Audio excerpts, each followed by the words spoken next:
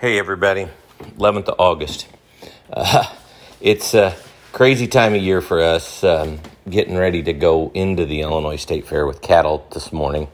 The juniors went in yesterday, by the way. So, a lot of people talk about, well, the State Fair starts. No, the State Fair really starts on the Monday before it starts for a lot of people. Now, a lot of people go down on Saturday and Sunday the weekend before and set up stalls and set up pens and tie outs and all kinds of stuff, get a lot of equipment in there. And then a lot of people will bring another load in Monday night before they bring the junior cattle in Tuesday. Now, last night, Judy and I brought a load of stuff in on Tuesday night before we bring the open cattle in on Wednesday. So we'll be there today. We'll be at State Fair tomorrow. We'll be at the State Fair Friday. We'll be there Saturday. We show Sunday, and they're showing both the purebred and the percentage Simmentals all on Sunday. The purebreds are going to be normal time Sunday morning, and then the percentages are going to be Sunday afternoon. And they're going to be after another breed, and so it's going to be a little bit later. Going to be interesting. The dairy people like to move in on top of us on Sunday afternoon. It's going to be interesting to see how that goes, since we're still going to be showing cattle when they normally would come in, because the dairy cattle go in the barns behind us. We have to get out of the barns on Sunday so they can clean them out, so the dairy people can go in. But it's hot. It's miserable. The humidity is 100% almost. The other day it was 88% humidity. So when you talk about cutting the air with a knife, it's pretty thick. A lot of moisture in the air. Been some thunderstorms north of us. So far, knock on wood, we've avoided most of that. But I'm sure, considering Friday's supposed to be 10 degrees cooler than Thursday, we're setting ourselves up for another one of those big Thursday night thunderstorms at the Illinois State Fairground. And there's been some doozies on some Thursday nights. Of course, there was the big one on that Friday night when it rained 7-8 inches down there, and it all came at once, and it flooded Happy Hollow. And you had water running out of the electric plug-ins in the junior building. Lack of a better thing, it's a state fair. You can always have some wild weather. Okay, now let's talk about the thing that I was going to talk about today. And to you grain farmers, this probably won't interest you much, but you got all these experts out there talking about cow size. Cow size. We need smaller cows. We need smaller cows. Well, a number of you know this. My wife, Judy, has her meat broker's license. There's a lot of people that like big steaks. Now, you can put a big top in them. You can get a big ribeye on not a really big animal. But I can tell you, to get those big steaks and to get those 1,700-pound finished steers that you need to have those big steaks, you ain't doing that with a little cow. Now, I know the vast majority are going to say, oh, but for the average farmer, for the average guy. Well, this cattle business is segmented in a lot of ways. That there's a lot of things done for reasons. And I can use the purebred cattle business as an example. Now, the cattle that you're showing in that may be smaller in stature, may be that size, but if you got cows that you're putting high dollar embryos, and I've seen embryos sell for $3,000 an embryo. I've seen them sell for $2,000. I've seen them sell for $400, but still, even if it's an $800,000 embryo with the potential for probably an $8,000 to $10,000 calf, you sure don't want to lose it.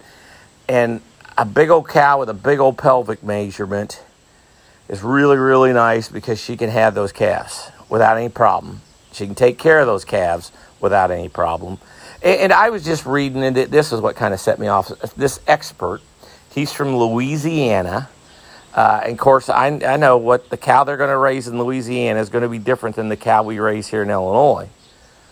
But he was talking about, You can't have any cows over 1,200 pounds. Your cows can't be over 1,200 pounds. And one of the reasons they can't take the heat. And I'm sitting there going, what? Can't take the heat. I can tell you the number one thing I can do to make a cow take the heat better is change the color of her hide from black to like a light red or white. And we got some red cows. We got some of those that are almost kind of a light, kind of a strawberry blonde color almost. They're a real light red. And I tell you, they'll be out walking around the pasture eating while all the black ones are up underneath the shade tree, hanging out because they're hot, because the hide. Now, the color of the hide, the black color of the hide just sucks in more heat. But, okay, Angus beef has done a tremendous job of talking about Angus beef. So we've made this cow herd black-hided. Well, I know this much. If I was in the commercial cow business, I'd have a whole bunch of red cows and I'd run black bulls on them and I'd get black calves and I'd go on down the road. And the other thing I find interesting about Angus beef, only like over 50% of the load has to be black-hided, and they don't technically have to be Angus. They can be Simmental, they can be Limousin, they can be Gelby, they can be whatever. Of course, the Angus people are going to argue, well, you needed Angus genetics to get that black hide.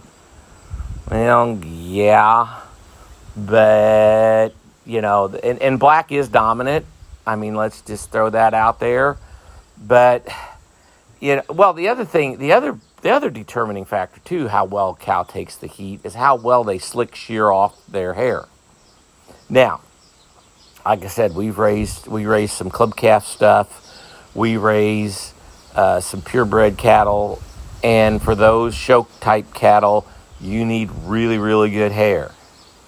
Well, one thing we've learned on some of those that make the really, really good hair is they don't shuck the hair off during the summertime. So how do we get around that, you say? Real easy. My daughter gets a set of clippers out in the spring of the year, generally in about May. She washes them off. She blows them off. They're all ex-show heifers, or they've all been around that stuff anyway. And she peels the hair off of them. And if they get hot later in the summer, she'll peel the hair off of them again. I know they're going to say, "Oh, that's a lot of mange," but yeah, but we've sold several $8,000 heifers. And then we sold half of a cow for a lot of money. Not going to get into it, but a lot of money. You can put up with a little hand labor taking care of some hair management if you can sell some higher dollar stuff. Sorry, but you can. Now, we also raise some numbered commercial production-oriented cattle. The numbered stuff. And, there's one of the big numbered bulls that they were really promoting, and we had a pretty nice cow with good numbers. She didn't have great numbers, but she had good numbers. And we bred her to that high-performance bull, and that heifer bust behind those front shoulders. I'm just, some of these people ran after the numbers so hard they lost sight of what a cow should look like and function like and structurally be like. And I can tell you that also, if I was in the commercial cow business and I was selling calves, the number one number I'd look at is weaning weight. Because that's what you're selling, is weaned weight. And I'd want a high weaning weight number on them. And I get it. Everybody wants a real high calving ease. They want a low birth weight, high calving ease, so they don't have any problems. And they're looking for these curve benders that have, low birth weight and high growth. But some of those you get into these structural problems and everything else. But back to the original premise. A 1,200-pound cow can't take the heat. I got some big cows that can take the heat better than the little cows. And I have you come out here and you can come out on a hot day and you can look at them and you can see that. I hate to say it, and I'm going to come down on some of the agronomists and the extension specialists and some of the so-called experts out there. You got to watch making broad-based statements. because it's not always technically true.